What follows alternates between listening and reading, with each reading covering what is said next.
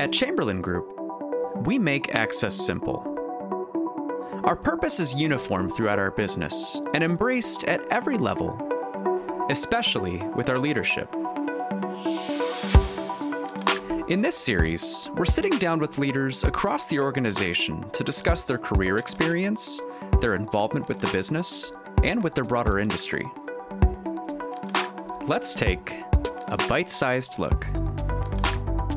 My name is Jeff Meredith. I am the CEO at the Chamberlain Group. How long have you been working in your career field?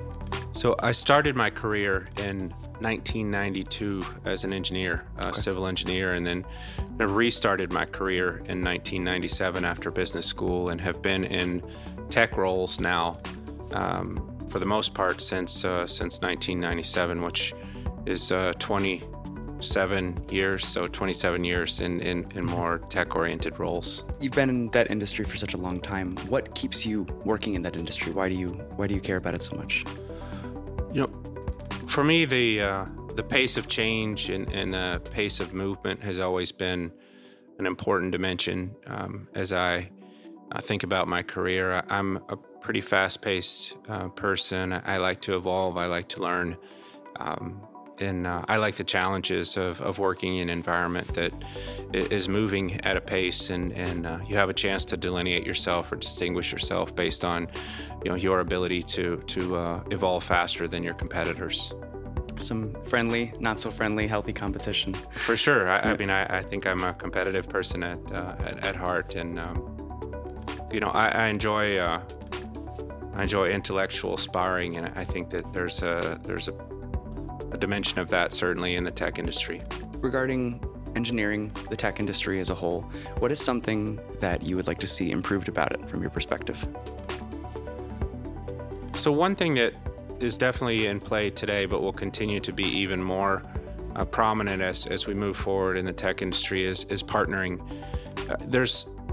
You really don't have the ability to do everything that you want to deliver great customer experiences as a standalone entity. So partnering with other companies, in our case, we've partnered with Amazon to deliver packages into the garage.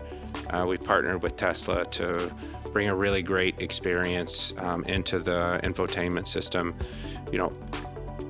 The idea that you're competing is important, but also the idea of delivering great customer experiences and marrying technologies and capabilities with other companies that can help you to do that, I think is paramount. Yeah, filling in the gaps of what other companies are a lot better at doing and seeing how we can leverage that. Absolutely.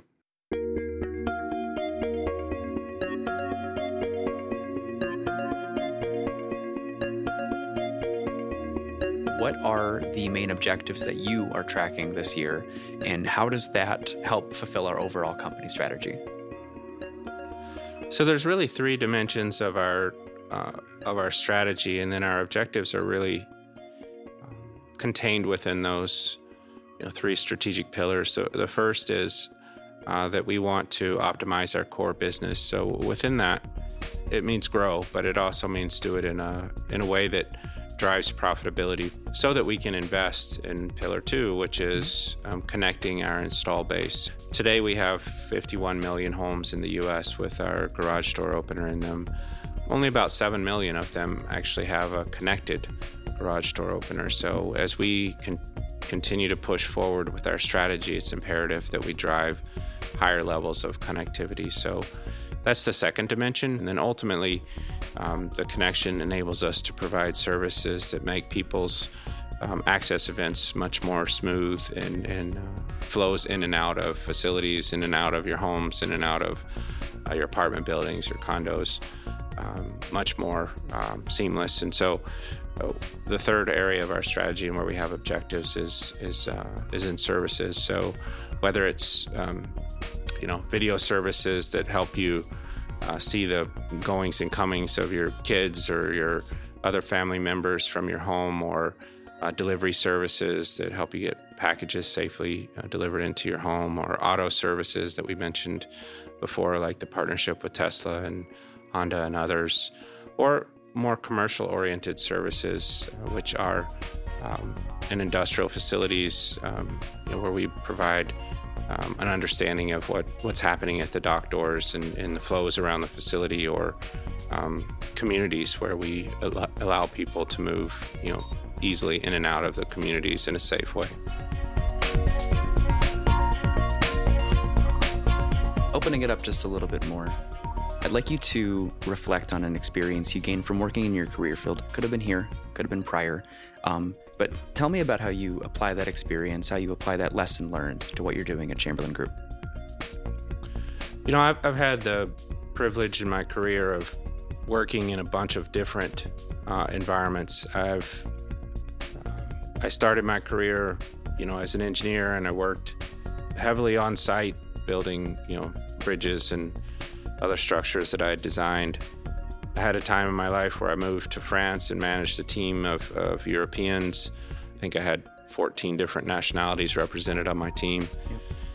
I had a period of time in my career where I lived in China and managed a team of predominantly Chinese employees, but also had representation from international teams. And so I think all of the different experiences helped me to really gain an appreciation for the value of diversity, not as this idea, but in practice, like seeing how different people think and seeing how valuable it is to expand my own perspective by hearing from others, having had the opportunities to interact with all kinds of different people, and try to lead across all kinds of different organizations that were very diverse.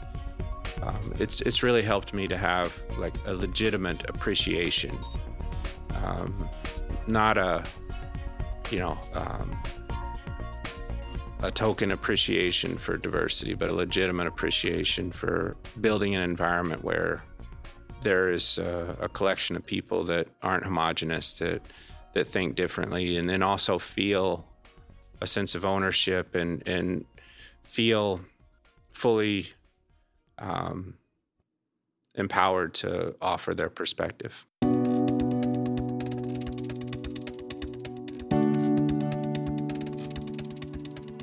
In your functional area, what does making access simple mean to you? Making access simple is it's interesting because it's a purpose statement that took us like 3 or 4 months to get to, and it seems like it should have taken like 3 or 4 seconds to get to, not 3 or 4 months, because making access simple is simple. Mm-hmm. Like it's a basic concept, but I think purpose statements that are like 2 paragraphs long don't really resonate with your entire employee base. And for us, making access simple, and for me personally, making access simple is a gut check. Like as we develop a product, a user experience, our customer service interactions, you can ask yourself, have we made access simple for our customers? And you know the answer. If there's a 10-step setup process, we need to challenge ourselves further. If there's a one-touch and you're connected app experience, then you probably have made access simple. Mm-hmm. If you have to climb up on a ladder to connect our product, you probably didn't make access simple. But if you use a simple Bluetooth connection and you connect easily from the app to the operator, then you probably did make access simple. So you want a purpose statement that has an empathetic nature to it, that has people stepping in the shoes of their customers to evaluate whether or not they've achieved the purpose is actually ideal. And I think that's where making access simple, I think, hits the mark for us. I'd like to know, within the bigger industry, within the bigger tech industry, what's really piquing your interest lately, and how do you apply that back to what you're doing here? What I see in recent years is a shift away from just tech for tech's sake to more purpose-driven deployments of technology. And I think when smart home first started, there were really bold aspirations, big revenue projections, and it really kind of fell short. And there was a lot of technology that could be deployed, but it didn't really resonate with. It's kind of directionless. Yeah, it didn't really resonate with homeowners as something that was practical. And I think that for me, we've started to move back, and especially I think at Chamberlain, we're trying to find things that are problem solvers for people, not just tech deployments for the sake of tech deployments. And one example that I think is a good one for us is, we're the video keypad that we just launched really addresses a legit concern for parents in particular. 70% of Americans that have a garage door opener use it as their primary access point for their home. That means, not only us as parents are moving in and out, but our kids are moving in and out. And I think a validation that your kids are home, it just gives you security, right? And so that's an example of homeowners kind of selecting the things that are problem solvers for them, not just, new tech that has been offered with the solution to a problem that didn't really even exist. And so I like that movement, and I like our ability to play into that as we go forward. You can know that the door is open and closed, but seeing your kids safely walk in and out of the garage and knowing they're home from school, that's a next step forward.